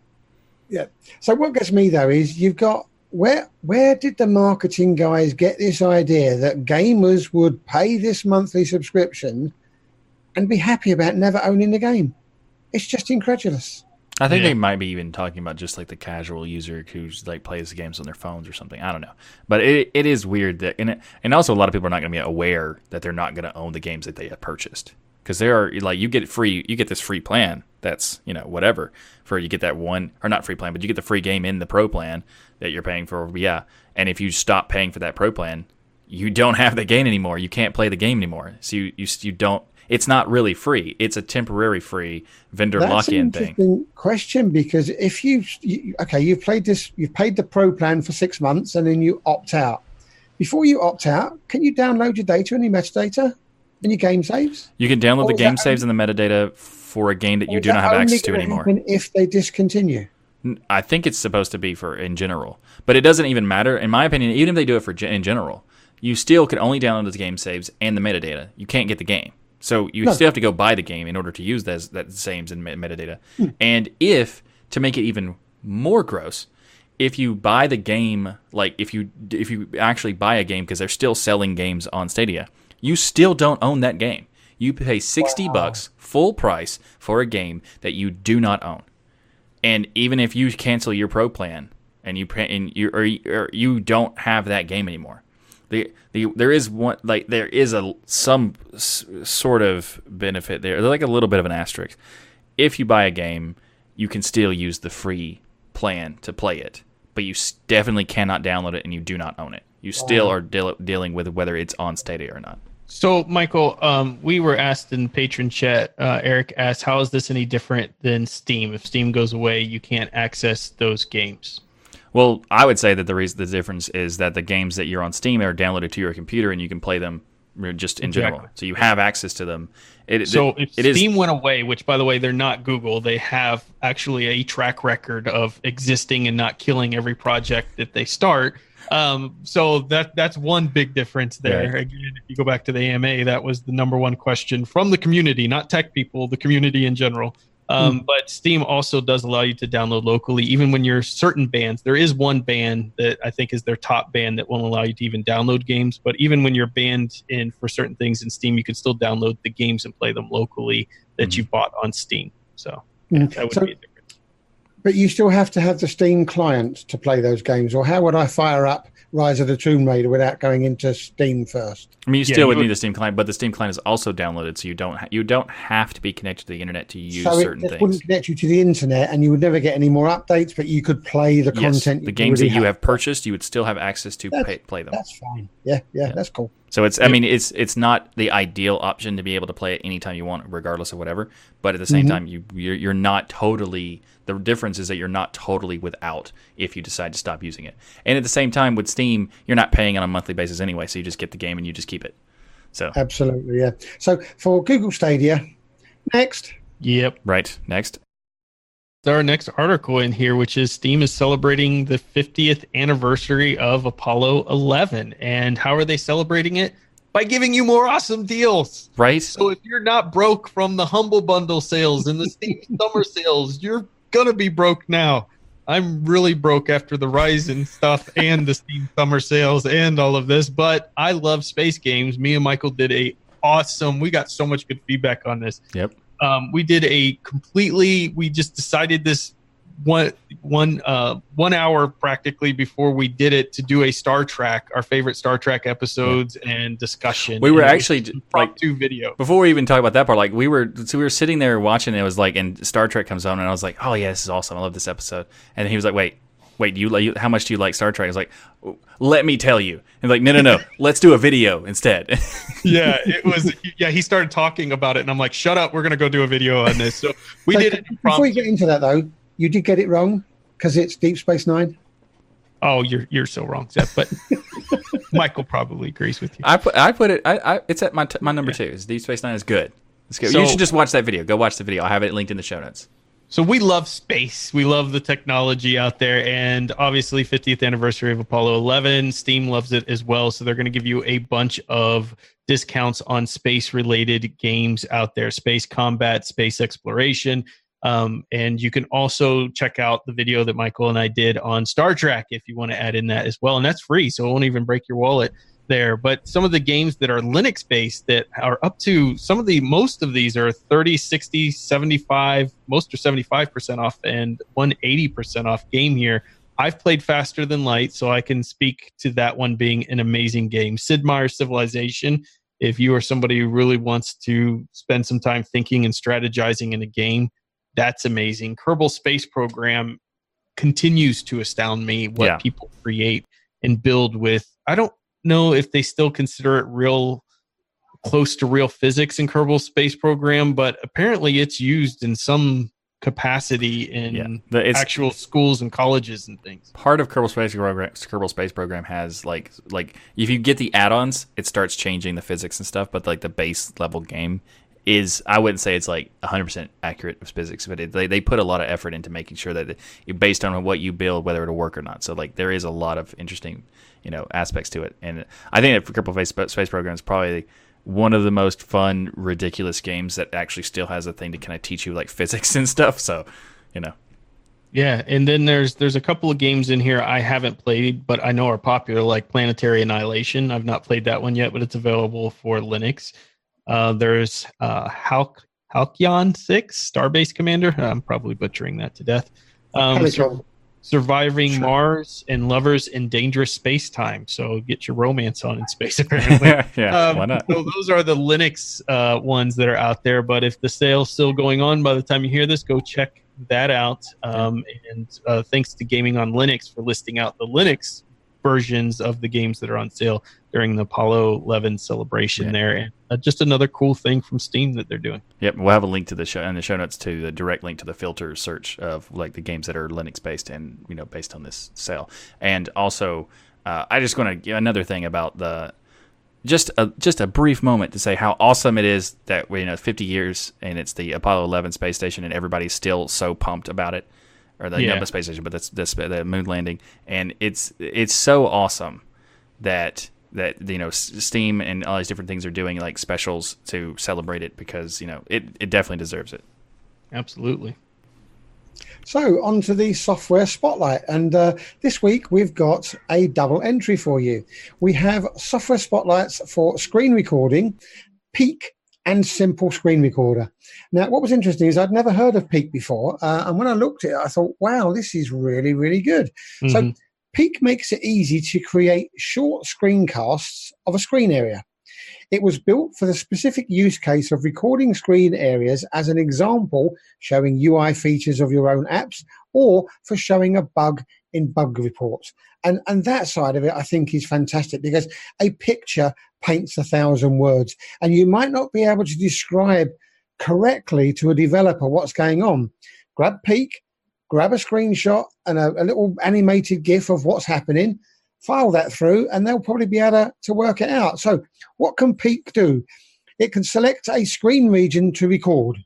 It can save the recorded video as an optimized animated GIF.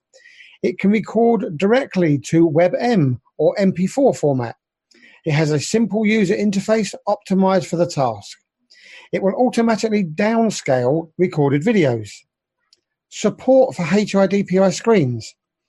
And it works inside a GNOME Shell Wayland session using XWayland. So have any of you guys specifically used Peak? I use Peak a lot, just specifically to create the animated GIFs out there if I want to create one, because it's so easy to use. But it has a ton of features in there. And we talked about OBS not working correctly in Wayland before as a screen recording option. Peak is one of the few tools out there that do work in Wayland. So the code's out there for the OBS team if they want to figure out how it works. I did try, because one of the things, and we're going to get in a simple screen recorder here in a second, one of the things that when I'm doing benchmark tests, and specifically for frames per second, because everybody wants to see the exciting, 340 frames per second in Batman Arkham or whatever. They want to see the max FPS that I can get out of the new equipment. Well, when you're recording the screen at the same time, you lose 15 to up to 30 frames per second when you're doing that screen. So when people want to see that absolute max, I have a hard time being able to capture that, because OBS is a heavy screen recorder.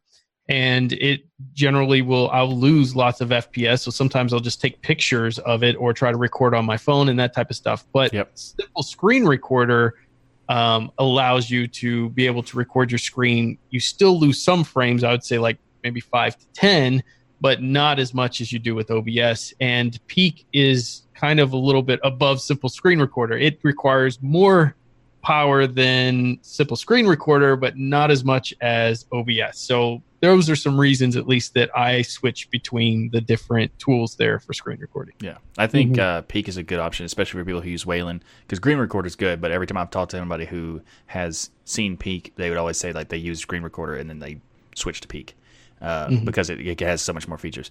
And it is a little bit more heavy because of the animated GIF stuff, because in order to do that, you have to do a lot of processing.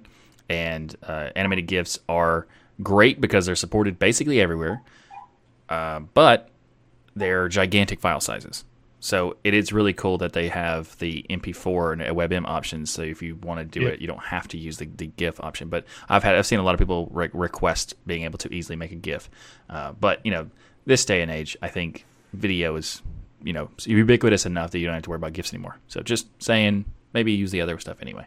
So you mentioned Simple Screen Recorder. That's our other pick, and Simple Screen Recorder is probably my favorite quick access screen recorder.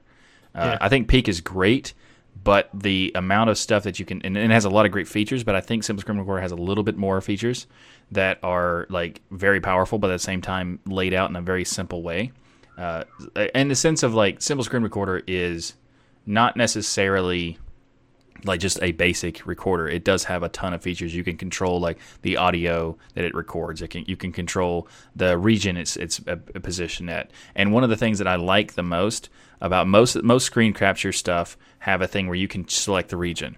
But once you select that region, you can't really move the selection easily. Whereas Simple Screen Recorder has an option where you can just like enter the pixels that you want it to be based on like the top left corner of your screen. So you can move it very, very fine, specific, exactly to where you want it. And that is a really cool feature that I like about it. And it's definitely just a simple thing that a lot of things you don't even think about having it, but just having the ability to just move it exactly where you want. But this doesn't work in Wayland yet, right? Is that still the case? I'm pretty sure that Simple Screen Recorder does not work in Wayland. You know, it's interesting because this whole OBS thing, they're at least for me, the OBS would be a big issue for moving to Wayland, like we talked about before. But Simple Screen Recorder, they even have the experimental streaming options now, which is exciting. So it's experimental. They're still working on it. But the idea that I could stream to Twitch or YouTube, because me and Michael and Zeb will sometimes do gaming live and things, to be able to do that in there is awesome. The only thing they would really be missing that OBS has at that point that they don't would be the ability to do kind of studio mode transition, scene management stuff. Scene management stuff. If they could add that in, because there may be a case where OBS is like, no, we're not updating to Wayland, for a long time, and we may not have options because a lot of distros are switching to Wayland by default to do screen recording. So I'm kind of hoping Simple Screen Recorder or Peak or somebody gets in there and starts pumping in these features. We have other options to use if that's the case, because I hate that we're dependent on, we have a single point of failure here in the screen recording realm when it comes to this. Mm-hmm. I do like the fact that they have the live streaming stuff. That's really cool. I haven't tried it myself, but it does seem like it has a lot of potential. And I do agree completely. Like, there are times when I've tried to record a gameplay that I did, or like a couple times I'd have weird bugs in a game that are just funny, and I wanted to make a video of them. And the OBS is just kind of too heavy for that on my computer. Mm-hmm. And Simple Screen Recorder just did it perfectly, no problem. Just good to go. Yep. But please check out the link in the notes about the features of Simple Screen Recorder, because there are literally dozens of options that Ryan's put into the document here of what it does. So Simple Screen Recorder by name, very, very accomplished program for doing your screen recording. Yeah, the Simple was he created the name based before he decided to add all these different features, and he's like, he's like, so now it's simple in the sense that it's a simple path of you do this part, then you do this part, then you do this part. Now you're ready to go. Yeah. Up next in the show is our tips and tricks of the week, and that is FFmpeg. More specifically, we're going to do a specific tip about FFmpeg, because if you haven't seen it, FFmpeg is one of the most important pieces of software on the Linux platform, because it is what powers all the video editors. It powers all the compression tools, basically if you manipulate video in any kind whatsoever, you're using FFmpeg to do it. And one of the things about FFmpeg is, well, it's ridiculously complicated. And having different, this is going to be maybe we can do a series of tips for FFmpeg because there's so much of it. But so first of all, we're going to talk about converting different media types of audio and video. So for example, this is actually pretty simple to do, and it is like you just type in the FFmpeg and you do TAC-I, and then input file name dot whatever the file it is. Then you put space output file name dot whatever video you format you want to convert to, and that's it. So it's a really easy way to actually even efficiently convert a video from one format to the other. But FFmpeg can go a ridiculously far. You can do so much with it. Yeah, so I had to this was part of the problem I talked about earlier in recording the video on AMD that I had, is Lightworks prefers everything to be in MP4. It does not like FLV files. And so I installed this new Pop! OS and forgot to go into settings in OBS and change it to record in MP4, and it recorded in FLV. Normally, that's not a big deal, but the recording I had for the installation was massive hours of footage here that needed to be converted. So I was like, I'll go to Handbrake, which uses FFmpeg in the background as I understand it, but I'll go to Handbrake, which I always do, which is a GUI tool, to convert the file format. No big deal, except I guess the file was too big, and Handbrake basically would just hang. It would never move past hanging. So I started looking for options to do this through the terminal, because I thought, well, maybe if I take out the GUI portion of this and do it manually. And I found this FFmpeg-I You put in the input file name that you want to convert, and then the output file name, you can make it whatever you want in the new format you want, .mp4, hit enter, boom. It just goes and does it. It does it super fast, and my file was converted, worked perfectly. So this is, I'm going to use this all the time now going forward, because it's just so powerful and so fast to do it through the terminal, as most things are faster through the terminal than a GUI. Yeah, and actually the FFmpeg is super useful in so many different ways. Like, you can do all kinds of stuff with it. And I've done video editing for a very long time, and I've also done even weird decisions of editing through the command line through FFmpeg, because it can do a ton of stuff. And what's really good about FFmpeg is that it has this ability to automatically detect the source data of the existing file. So it keeps the same proportions of the video, it keeps the same quality as much as close as possible, the same bit rate and all that stuff. So all you have to do is put in the TACI and the file name stuff, like Ryan said, and then it just figures out the rest by itself. So that's one of the things that makes FFmpeg super powerful. But you can go ridiculously far, and you can control every aspect of each metadata and change whatever you want. It's the arch of video editors. It's the LFS of video editing.